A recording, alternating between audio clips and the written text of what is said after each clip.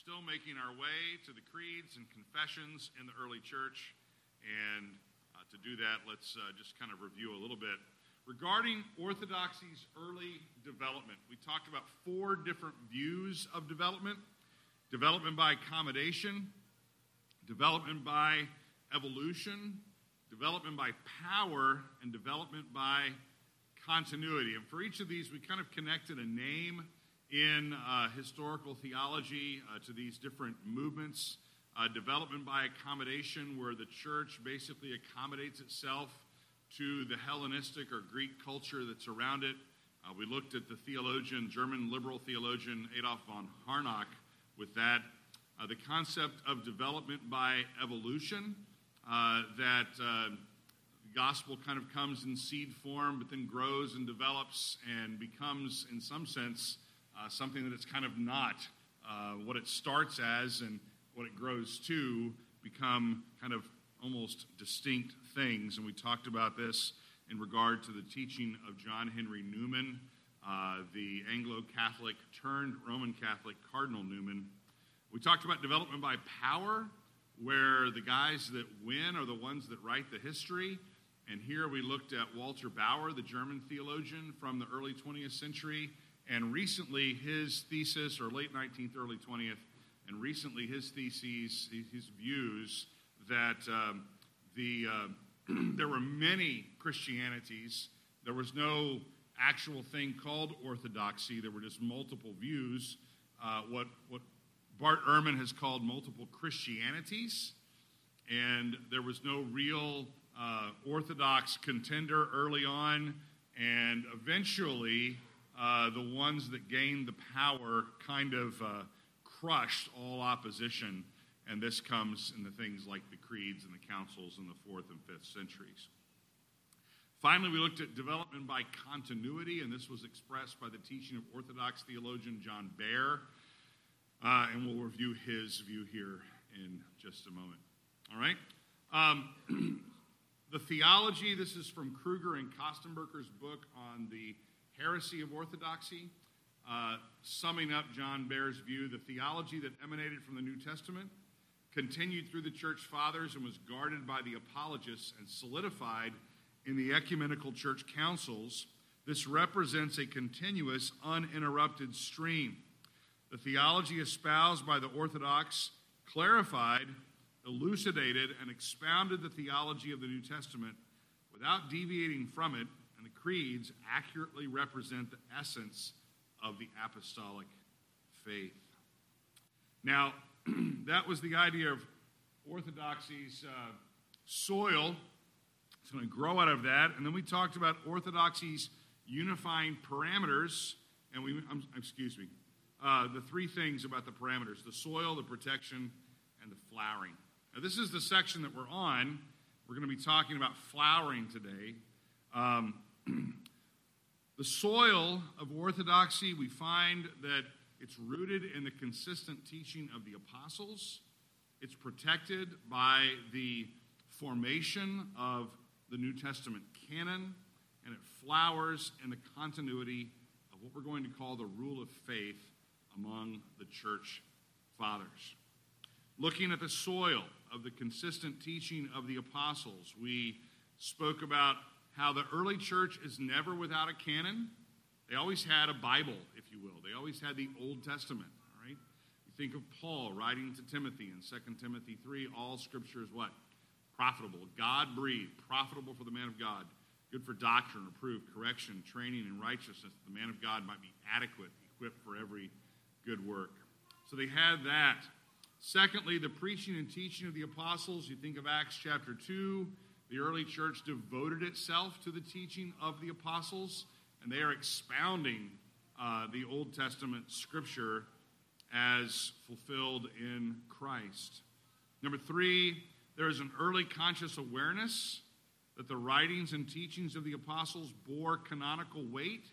You might recall in 2 Peter chapter 3, where Peter compares the writings of the Apostle Paul to the other scriptures, the scriptures of the Old Testament.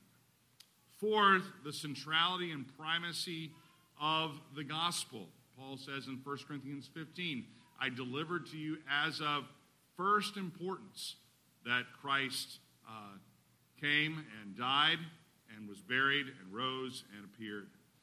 Fifth, apostolic agreement in the gospel. We look there at Galatians chapter 2, where Peter and Paul have the right hand of fellowship that they give to one another, where Peter would take the gospel to the circumcised, and Paul would take the same gospel to the uncircumcised. And number 6, the practical use of this apostolic instruction in weighing competing claims.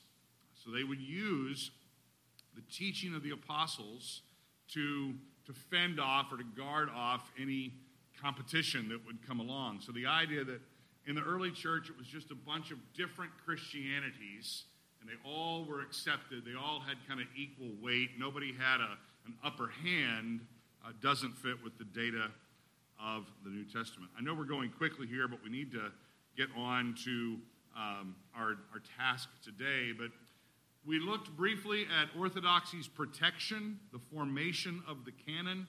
If you have a handout that you would have picked up from the table in the front, or the same handout we had last week, some of the quotes we looked at are on there. You can read back over those. Okay, so that's kind of where we've been, where we've been over the last several studies together.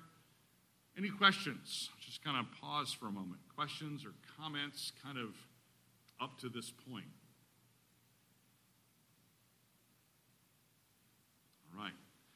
Well, let's move on and let's think about Orthodoxy's flowering. So we're continuing this garden image.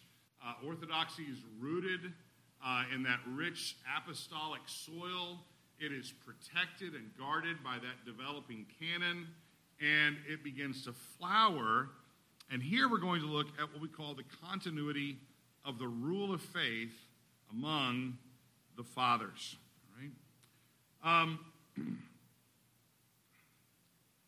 Recall again the words of John Baer, that the theology or the doctrine of the New Testament was continued through the fathers, guarded by the apologists, and solidified in the ecumenical church councils. This represents a continuous, uninterrupted stream. So think about that stream for a moment. There are 3 different groups of individuals to kind of consider. The church fathers. These are bishops / elders in the early church period. Probably up to the close of the 1st century into the early part of the 2nd century. Then we come to a group known as the apologists, men who were often bishops also and elders who specifically engaged in defending the faith against opponents. You've probably heard of men like Justin Martyr or Justin the Martyr. You've heard of Tertullian. You've heard of Irenaeus. These are men who are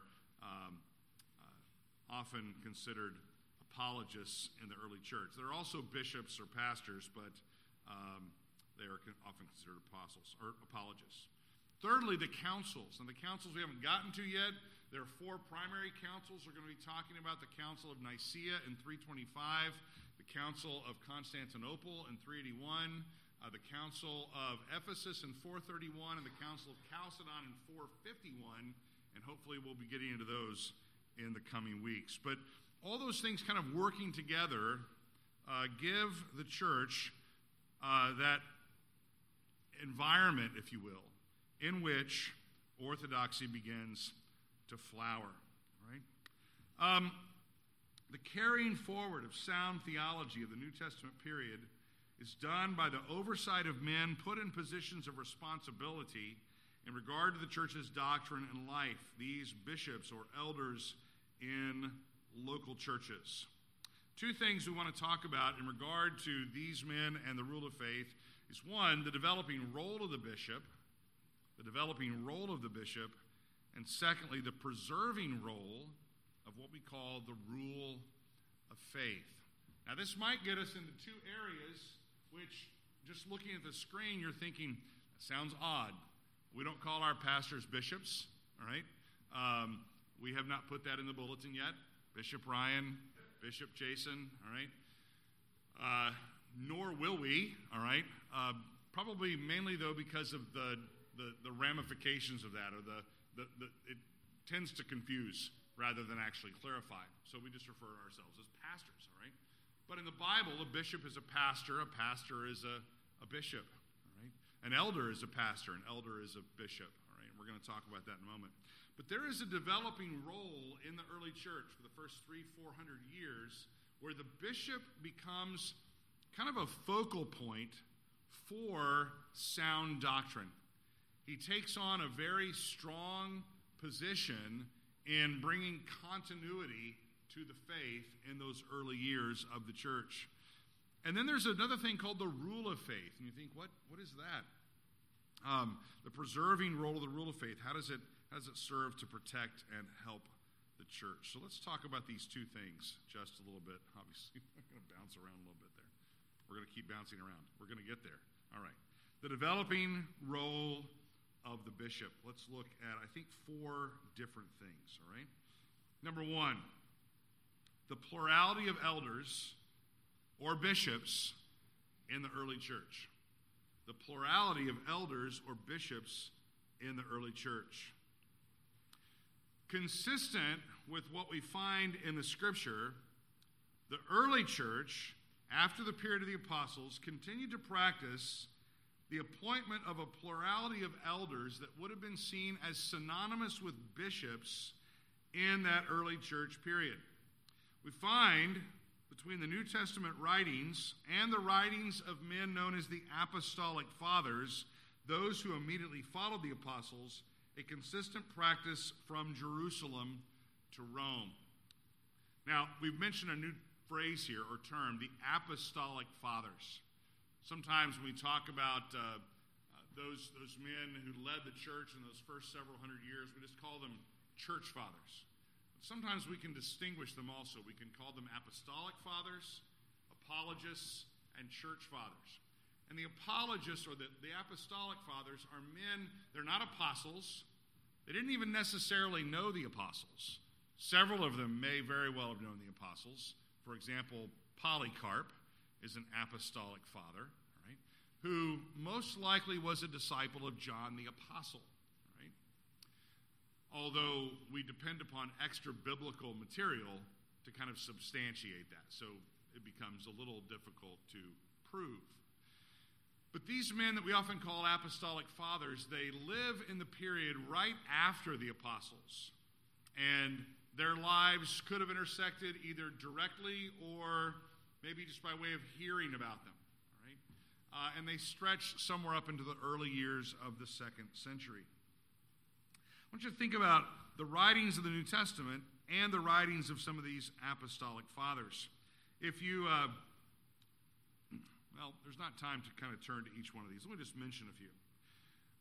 We find the consistent practice of the early church showing that elders and bishops are appointed in a plurality in each church, and they're also seen as the same individual, all right?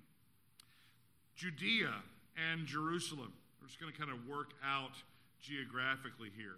Jerusalem and Judea. In Acts 11, verse 30. We'll turn there. Acts 15, verse 6, and in James 5, verse 14, we find bishops or elders being used in those particular texts as referring to the same individuals. Syria, or possibly Egypt, an early writing of the Apostolic Fathers known as the Didache. Some of you may be familiar with that. In the Didache, in chapter 15, in verse 1, there is a reference to elders, bishops, being used interchangeably. In Galatia, modern-day Turkey, in Acts chapter 14, verse 23, Paul says that they went and they appointed elders in all the churches. In Asia Minor, in 1 Peter chapter 5, verses 1 through 4, there we find bishop or episkopos, an overseer, and elder or presbyteros, or a presbyter, and poimen, the idea of a shepherd or a pastor, being used interchangeably for the same individual. In fact, in that particular section, Peter calls himself a fellow elder with the other elders. Doesn't just declare his apostolic position, he calls himself an elder. In Ephesus, in Acts chapter 20, verses 17 and 28, in 1 Timothy chapter 3, verses 1 through 13, we find Paul calling in Acts chapter 20 the elders to meet him in Miletus. But then when Paul writes to Timothy, who is one of the elders or pastors in Ephesus, he refers to the appointment of men over the church using the term bishop or overseer. Also in Corinth. Now I'm not going to use 1 Corinthians here. I'm going to use a book known as Clement. Clement was a bishop or pastor or elder in the church in Rome toward the close of the first century, early second century. And Clement, in his letter in chapter 42, verse 4, and then in chapter 44, verses 3 to 6, speaks about elders, bishops, pastors, uses these phrases interchangeably.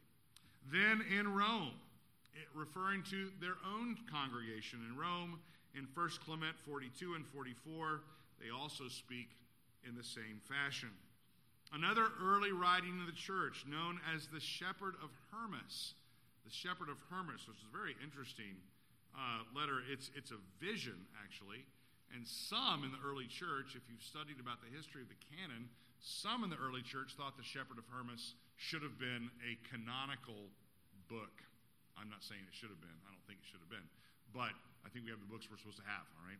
But the Shepherd of Hermas, in a vision in section 3.5.1, you can look that up later, speaks in the same fashion. Again, interchangeably about elders and bishops and pastors. And then Paul, in Titus chapter 1. Remember, Paul has left Titus on the little isle of Crete. In Titus chapter 1, verses 5 to 7, it speaks about the appointment of elders to exhort in sound doctrine and to refute those that contradict. So in all of these geographical areas and all these different writings, apostolic writings and then post-apostolic writings of the church fathers, we see somewhat of a unified picture that in the early church there were pluralities of men that were appointed as elders, shepherds, bishops, pastors of local churches. Now there is one exception. It's a very important exception, but there is one exception to this consistent practice of the fathers, and that is of Ignatius. Ignatius is the bishop of Antioch. He is one of the most influential of the early church fathers. He is the singular bishop of Antioch. He serves the church in Antioch with another group of men that he refers to as presbyters or elders, and he also serves with deacons. But he serves as the sole bishop. Now, when you hear that, you should note in your mind that this bishop was considered by Ignatius, when he thought of a bishop, he's thinking of a bishop of a singular church. He is not thinking of a bishop of a geographical area. He's not thinking of one bishop that's over other bishops. You can see that if you're thinking ahead, that's what's going to develop, especially in the Roman Catholic Church. It's seen in the Episcopal Church, all right? The idea of rule by bishops, all right? And bishops are given kind of a geographical area over which to be in charge. Ignatius' view is different. When he speaks of a bishop, he is speaking of a bishop of a singular church joined by a plurality of elders and also deacons appointed to serve the congregation. His idea of the bishop is in no way apostolic, meaning that each bishop was not given power over other bishops in some limited geographical area or over the whole of the church, developing later in both the East and the West. And in the West, we see it primarily in the papacy. Now, though his view is not apostolic, his view of the bishop's office was, to say the least, high. He had a high view of the office of the bishop. He didn't have a low view necessarily of the presbytery. He elevated the elders and the deacons in the church to a high view of office in the church, but his view of the bishop was high. Hear this statement from his letter. I don't know if this is printed for you in your quotations there, but this is from one of his letters that he writes to the church in Smyrna. Ignatius writes 7 letters, and we have all of his letters. And they're well worth the time to read. Don't sit there and say, oh, he thought bishops were over elders, therefore I'm not going to read him, all right? He's a brother, and he was a very wise man, and he wrote wonderful letters to 6 different churches and to one man. He writes 6 letters to churches, one of which is the church in Smyrna, over which a man named Polycarp was the bishop. So Polycarp is the bishop of Smyrna. But in his letter to the church in Smyrna, he says this about the bishop, and he's exhorting the congregation. He says, "See that you all follow the bishop, even as Jesus Christ does the Father, and the presbytery as you would the apostles, and reverence the deacons as being the institution of God. Let no man do anything," and hear this next phrase, "let no man do anything connected with the church without the bishop." He's not saying you can't do anything. He's not saying the bishop has authority over every area of your life. He says, let no man do anything connected with the church without the bishop. He goes on, "Let that be deemed a proper Eucharist," or the Eucharist, the giving of thanks. That's what they would refer to the Lord's Supper. "Let that be deemed a proper Eucharist, which is administered either by the bishop or by the one to whom he has entrusted it." So if the bishop goes out of town, he can appoint one of the presbyters or one of the elders to oversee the Lord's Supper, so the people aren't without that as a means of grace. But they can't just kind of willy-nilly do whatever they want to do. He says, "Whenever the bishop shall appear, there let the multitude of the people also be. Even as where Jesus Christ is, there is the Catholic Church. It is not lawful without the bishop either to baptize or to celebrate a love feast, but whosoever he shall approve of, that is also pleasing to God, so that everything that is done may be secure and valid." Those are the 2 things at the end he says. We want it to be secure. The bishop is going to oversee things. He's going to watch over to make sure it's safe, and he's going to give some type of validity to it. All right, it wasn't just like, hey, we were out in the woods one day with a couple of families having a great time camping over the weekend, couldn't make it to church, and somebody had some juice and crackers, and so we thought we'd just have the Lord's Supper. All right, Ignatius would say that's not valid. I would agree, it's not valid. All right. Now we can take apart his quote and we can critique things and we can say, well, we have a different view about the bishop. I understand that, but I'm simply wanting you to understand historically how things are beginning to move. All right. This threefold pattern of bishop, elders, and deacons, according to Everett Ferguson, became the general pattern for the church by the mid-2nd century. That's about where we are, about 150. That's the pattern for the church. All right? By the close of the 2nd century, however, the position of the bishop had solidified and become strengthened in the writings and labors of another man by the name of Irenaeus. This moves us to a 3rd stage. Let me just pause. Any questions up to that point? Michael? That's a good question. No, actually, they would probably still, by this particular point, be meeting in homes. We don't see much evidence of, the early church meeting, in city structures or something like that. In that 1st and 2nd century, they're probably usually meeting in homes. I think one of the earliest archaeological places that we find is in the later part of the 3rd century. It's in Syria. It's a little town known as Dura Europa. You can look it up later online. It's fascinating. they have dug up a house that's been converted into a church building, and this is mid to late 3rd century. And in that house that's converted kind of for the use of a church, they have a room for catechumens, those who are coming to be baptized, and a baptistry in that room. They have a major, like a large meeting room where they have like where a pulpit would have been toward the front, where they would have had some teaching going on. And then they have another room off to the side that looks like they would have had like teaching the catechumens, and then they would have moved into the baptismal room. What's fascinating about that is that in the baptismal room, all over the walls are all these kinds of images that are painted, biblical stories, all right? The healing of the man by the pool of Bethesda, Jesus lifting the man up. The ladies going to the empty tomb, and they're going, early in the morning, they have candlesticks or whatever in the picture. But in the place where they would meet for worship, there's no art. It's just kind of fascinating to me.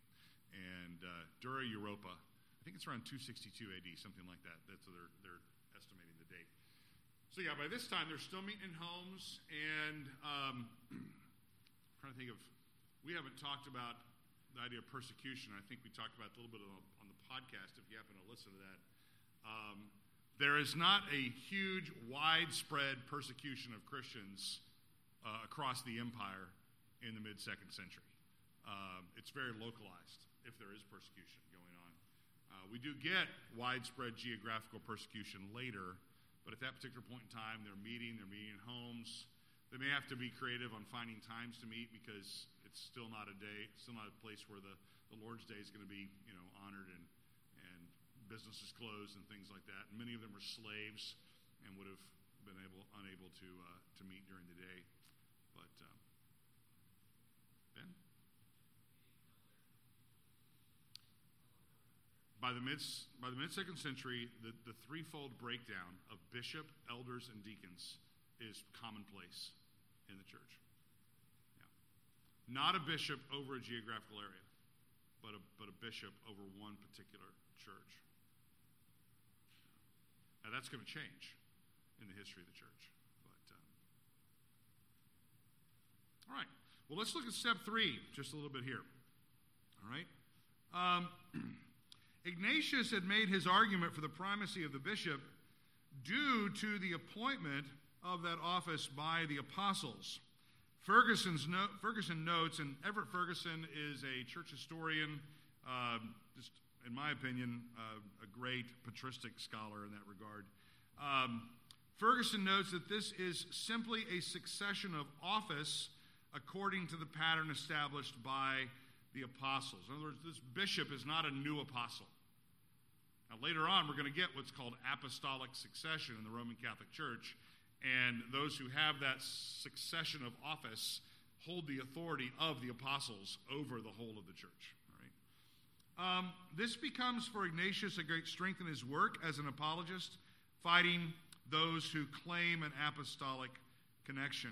Now, picking up on this is a man by the name of Irenaeus. Irenaeus is the bishop of Lyon in France in the latter part of the 2nd century. And Irenaeus is fighting off a group of individuals often known as the Gnostics in a 5-part work known as Against Heresies. And the Gnostics came along and claimed an apostolic connection. So Irenaeus also comes along and uses this idea of an apostolic connection to fend off the Gnostics. Let's see. Here's an example of how he does it. Again, this may or may not be on your sheet. He says, "Such presbyters does the church nourish, of whom also the prophet says, I will give you rulers in peace and your bishops in righteousness." Isaiah 60, verse 17. "Of whom also did the Lord declare, who then shall be a faithful steward, good and wise, whom the Lord sets over his household to give them their meat in due season. Blessed is that servant whom his Lord, when he comes, shall find so doing." Quoting from Matthew 24, 45 to 46. Paul then, teaching us where one may find such, says, God has placed in the church first apostles, secondly prophets, thirdly teachers, in 1 Corinthians 12:28. Where, therefore, the gifts of the Lord have been placed, there it behooves us to learn the truth. Did you hear that? This is what Irenaeus is saying. Where, therefore, the gifts of the Lord have been placed, there it behooves us to learn the truth. Namely, from those who possess that succession of the church which is from the apostles, and among whom exists that which is sound and blameless in conduct, as well as that which is unadulterated and incorrupt in speech. For these teachers also preserve this faith of ours in one God who created all things. And they increase that love which we have for the Son of God, who accomplished such marvelous dispensations for our sake. And they expound the Scriptures to us without danger, neither blaspheming God, nor dishonoring the patriarchs, nor despising the prophets. Because these men have a succession of office, not in the sense that they are the apostles, but they are the ones with whom the deposit has been made. Paul and Timothy. What does Paul tell Timothy over and over? Guard the what? Guard the deposit. Guard the form of sound words that's been given to you. He doesn't go and tell Timothy, Timothy, flex your muscle. Timothy, you are now me. I'm going to die, but you're now an apostle. He doesn't say that. He says, to you has been given what? This good deposit, this truth. Guard this, keep this. And then he says in 2 Timothy 2, verse 2, the things that you've heard, do what? Well, imitate me, yes, but in 2 Timothy 2:2, he says, pass these on to what? Faithful men who will be able to teach others. So it's Paul to Timothy, to other men, to the other men that they teach. It is not a succession of apostolic office or apostolic authority. It's a succession of teaching. And that doctrine goes on. Now, the bishops are called, and the elders with them are called to oversee the perpetuity of that, the continuity of that. But this is what's happening here with Irenaeus. Now, one final point needs to be seen in a fourth stage. All right? Developed apostolic succession and the collective episcopate. We're getting closer here. You might think in your mind, this is sounding really Catholic. We're getting closer in the history of the church to what becomes apostolic succession. Now, this comes with a man by the name of Cyprian. Cyprian is the bishop of Carthage in North Africa. You might think North Africa has some really influential men over the years. There's Cyprian, there's Tertullian, who is in Carthage, all right, Northern Africa, still Western church, all right, and a rather famous individual, a leader in the church, a few centuries later, is also from this area of Northern Africa, the Carthage area. What's his name? Augustine. Yeah, exactly. All right.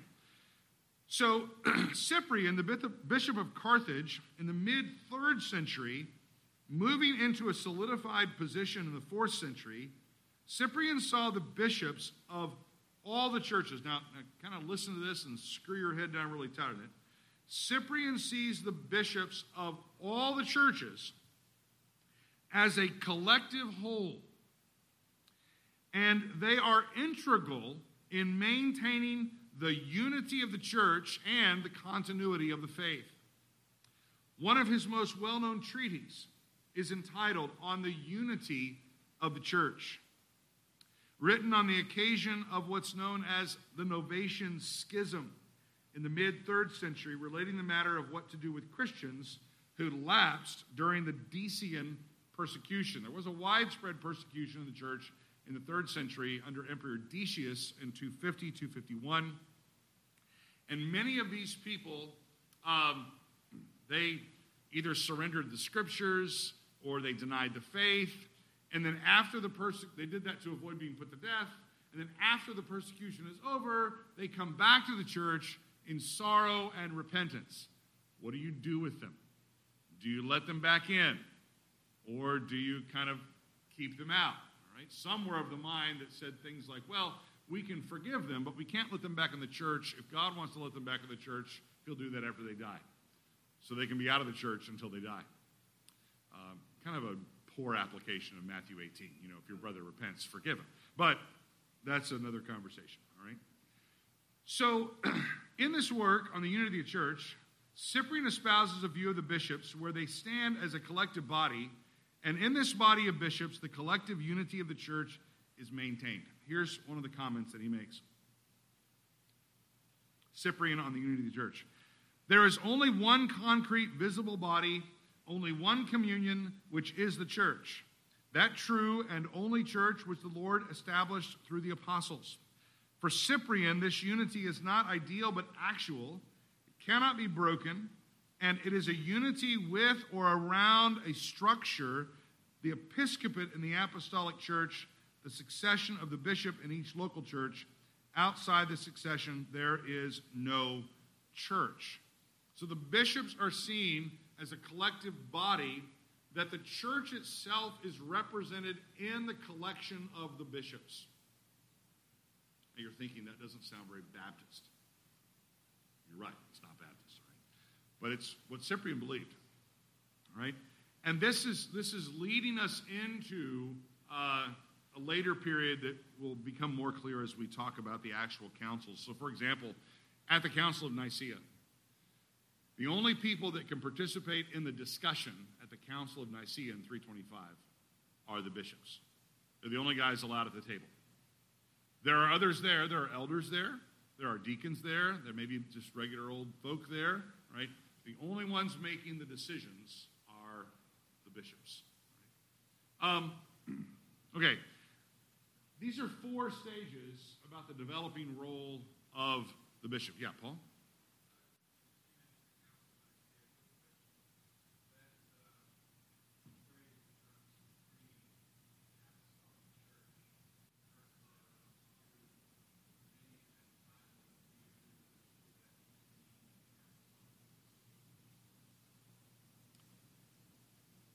To say that none would be overstating the point.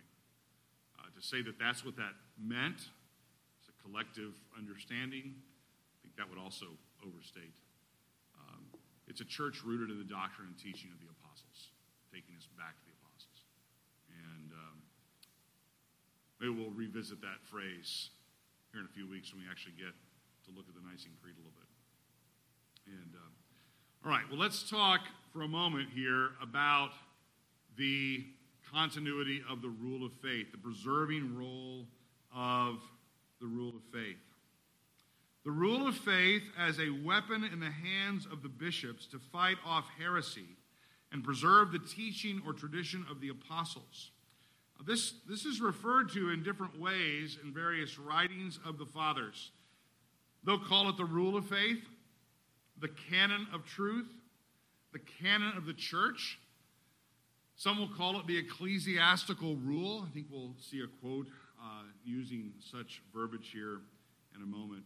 There's a helpful little book on this. I left it at home, written by Everett Ferguson, simply called The Rule of Faith. It's about a $10 book. You can get it on Kindle. You can get a little copy of it. And he goes through and examines the writings of the early fathers wherever he finds these phrases, right? Trying to show what they're trying to get at with that. Richard Muller, in his Dictionary of Latin and Greek Theological Terms, gives this helpful definition of the rule of faith, or the regula fide. He says, in the early church, the regula fide, the rule of faith, is the creedal expansion of the baptismal formula used to define the apostolic tradition of faith against the Gnostics. Again, the Gnostics are trying to line out. Gnosticism is a heresy that rises to prominence there in the 2nd and 3rd century. The church is often combating Gnostic influences. Gnosticism comes from that Greek term gnosis, which means knowledge, and the Gnostics held to kind of a secret or specially spiritually imparted knowledge aside from the Scripture. They're like, you can have the Bible, that's fine, but we have this special knowledge. Would have done really good on modern day television, right? All right, and God gave me a word. You can have the Bible all you want, but God gave me a word. When a young person or an older person would come to faith in Christ, and they're being schooled and taught the fundamentals of the faith, they would then confess what they would believe, like at their baptism, for example. Right? And this rule of faith serves as this understanding that will kind of carry on this apostolic tradition. And the rule of faith, as it grows and develops and becomes more clear, takes this baptismal type formula and begins to expand it and define it, eventually resulting in the creeds, right, that are used in the early church. Let's look at how some of the early writers, and that's on your piece of paper. Aren't you happy? All right. It's on your piece of paper. So if you got that sheet of paper, I want you to look with me at a couple of phrases here, a couple of statements that are made. This first one here is taken from Irenaeus' work Against Heresies. Regarding the content of the rule, I think this is an excellent kind of summary for us. It comes out of Book 1, Chapter 10, Paragraph 1, under the heading, The Unity of the Faith of the Church Throughout the Whole World. Let's just read through this and hear it. The church, though dispersed throughout the whole world, even to the ends of the earth, has received from the apostles and their disciples this faith. She believes in one God, the Father Almighty, maker of heaven and earth, and the sea and all things that are in them, and in one Christ Jesus, the Son of God, who became incarnate for our salvation, and in the Holy Spirit, who proclaimed through the prophets the dispensations of God, and the advents, and the birth from a virgin, and the passion and the resurrection from the dead, and the ascension into heaven in the flesh of the beloved Christ Jesus our Lord, and his future manifestation from heaven in the glory of the Father, to gather all things in one, and to raise up anew all flesh of the human race, in order that to Christ Jesus our Lord and God and Savior and King, according to the will of the invisible Father, every knee should bow, of things in heaven and things in the earth and things under the earth, and every tongue should confess to him, and that he should execute just judgment towards all, and that he may send spiritual wickedness, and the angels who transgressed and became apostates, together with the ungodly and unrighteous and wicked and profane among them, into everlasting fire, but may, in the exercise of his grace, confer immortality on the righteous and holy and those who have kept his commandments and have persevered in his love, some from the beginning of their Christian course and others from the date of their repentance, and may surround them with everlasting glory. It almost sounds like the Nicene Creed as you began reading, all right? This gives a sweeping picture of apostolic doctrine. It speaks of the Father, speaks of the Son, speaks of the Holy Spirit. It's very Trinitarian. It speaks of the incarnation of the Son, why he comes. It speaks of future judgment and future salvation. This is from Irenaeus. Clement of Alexandria, in a writing known as the Stramata, it is referred to as the ecclesiastical tradition. Let me see if I have that up here on the screen. No, it's not there. We'll come back to that. All right. He refers to it as the ecclesiastical tradition, but this tradition is understood to be derived from the scriptures themselves and not some separate tradition of men, or as Clement says, quote, the opinions of heretical men. The tradition of which he speaks is that which is found, quote, on hearing the scriptures and by turning one's, quote, life to the truth. I think I may have had that up here. Yeah, the tradition is to be understood from scriptures themselves, not a separate tradition of men. Anything separated from the scripture is seen as some kind of human tradition and leading to erroneous things. Rather, we should turn our lives to the truth. This is from a writing known as the Stramata, chapter 16. All right. Let's move on, and we'll talk about one more. Any questions? Just to pause for a second. All right. I'm sorry?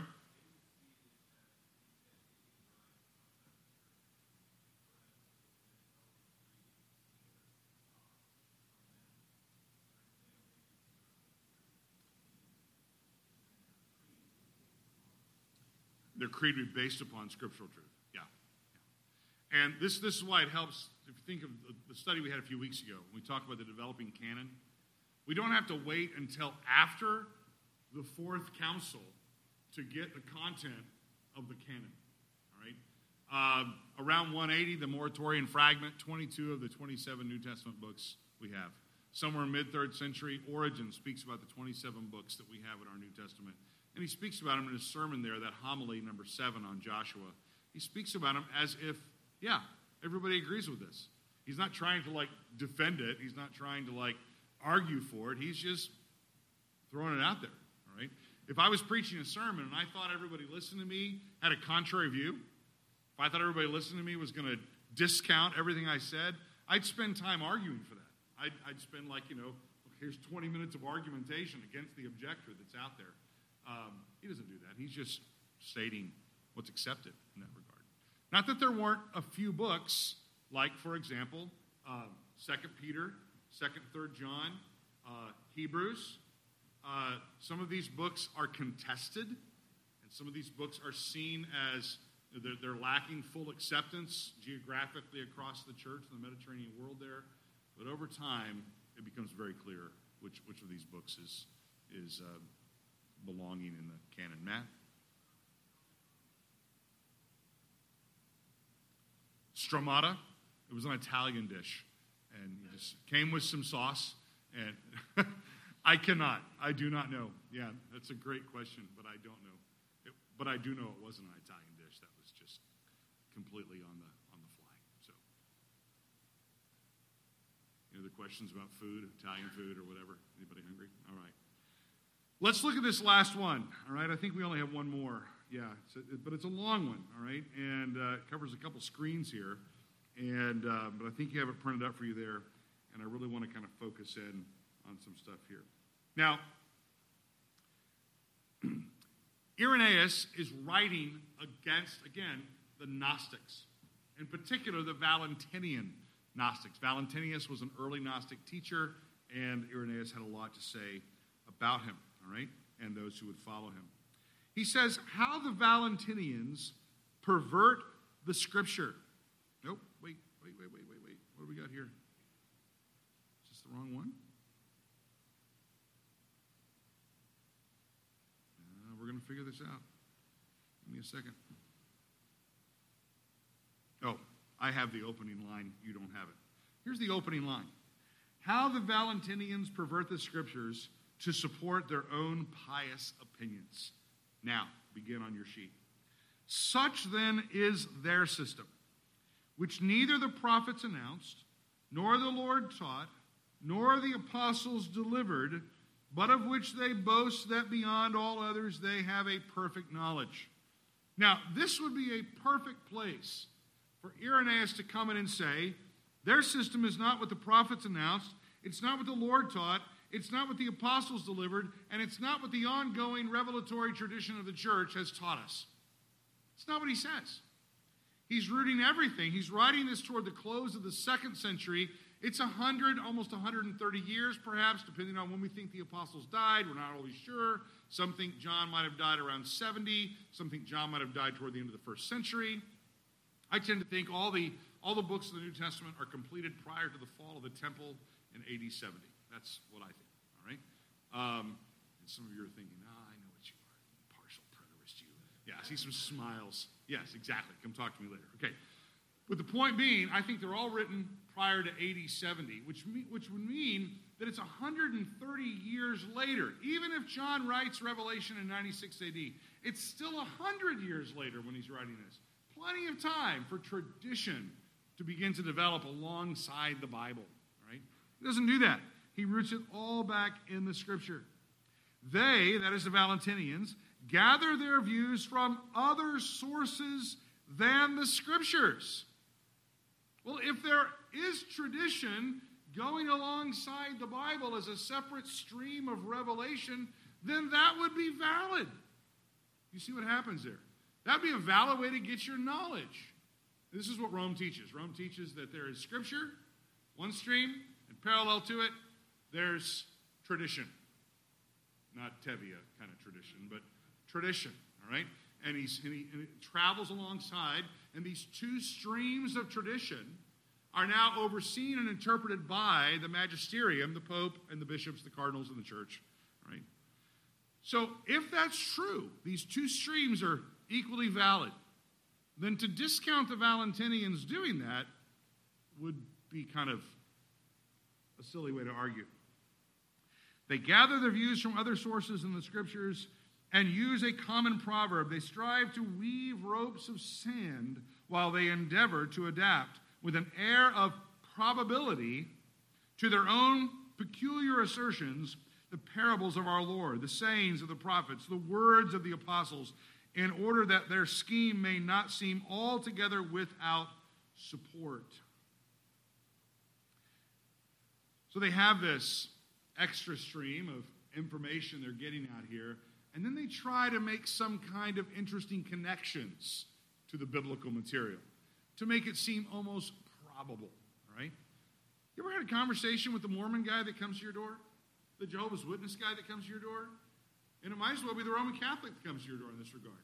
Because he comes up with all kinds of doctrines that are not in the Bible whatsoever, and then tries to make these really amazing hermeneutical bridges to get back to the Bible to show you that this is in the Bible. I'm like, that's not in the Bible. Not even closely what that's trying to say. Even if we get really kind of crazy with the allegory, that's not what he's trying to say. And in that allegorical or spiritual interpretation of Scripture, which our own tradition affirms, all doctrine has to be rooted where? Back in the literal, historical text. Right? Now, so in doing so, when they try to make these fantastical connections with the Bible, in doing so, he says, however, they disregard the order and the connection of the Scriptures. And so far as in them lies, notice this phrase, dismember and destroy the truth. They got to pull apart the Bible to put it back together the way they want to make this fit. By transferring passages and dressing them up anew and making one thing out of another, they succeed in deluding many through their wicked art in adapting the oracles of the Lord to their opinions. Such then is their system, which neither the prophets announced, nor the Lord taught, nor the apostles delivered, but of which they boast, that beyond all others they have a perfect knowledge. And this is the gnosis idea, this Gnostic teaching. You know, we tongue-in-cheek mentioned about they could go on TV or whatever. Gnosticism has not died. And people in every age want to come along and say they have more knowledge than what was given in the Scripture here. They gather their views from other sources than the Scriptures and to use... Oh, I'm reading the same thing twice. Why am I doing that? I went from my paper. Okay, their manner. I want to make sure I don't miss that. I'm right in the middle of your quote. Hopefully you can find, everybody kind of find where I'm, their manner. Let's start there, sorry. Their manner of acting is just as if one, when a beautiful image of a king has been constructed with some skillful artist out of precious jewels, should then take the likeness of the man all to pieces, should rearrange the gems, and so fit them together as to make them into the form of a dog or of a fox, or even but poorly, and that even poorly executed. And should then maintain and declare that this was the beautiful image of the king, which the skillful artist constructed, pointing to the jewels which have been admirably fitted together by the first artist to form an image of a king, but have been with bad effect transferred to the latter one to the shape of a dog, and by this exhibiting the jewels, should deceive the ignorant who had no conception of what a king's form was like, and persuade them that that miserable likeness of the fox is in fact the beautiful image of the king. In like manner do these persons patch together old wives' fables, and then endeavor by violently drawing away from their proper connection words, expressions, and parables wherever found to adapt the oracles of God to their baseless fictions. I remember when I was in my early 20s, I heard a statistic that was so troubling that the denomination that the Mormon Church drew from more than any other to grow its church was Southern Baptists. Now, after 30 years later, I'm not shocked necessarily. But how do you do that? How do you go to somebody's house and begin to draw a picture of a different Jesus and sell these people that this is the Jesus of the Bible? It can only be done with someone who has not actually studied the Bible and doesn't actually have a clear picture of who Jesus is. And this happens all the time. This tactic happens all the time, where people who don't know the Word of God, they don't know sound doctrine, they get suckered in by some guy that comes along and has a great line, and it sounds so good, it looks so interesting, but it's not the Jesus of the Bible. And this is what's happening. The church utilizes the office of the bishop and a common grasp of the rule of faith, or the ecclesiastical tradition, or a formation of doctrine that begins to grow in that sense of clarity, eventually reaching kind of a creedal status in the early church that protects it as these various groups come in to challenge that which is true. So this is a little bit of orthodoxy, of how it is developed, its parameters, its protections, and how it flowers. The plan is to move next week, Lord willing, into what we call the symbols of orthodoxy, and these symbols are creedal affirmations or creedal statements, and we'll talk about that word symbol and why that's a word that's used. In the seconds we have left, any question, comment, whatever? All right. Well, I hope some of that is helpful, not just totally confusing, and Lord willing, we'll carry on with this.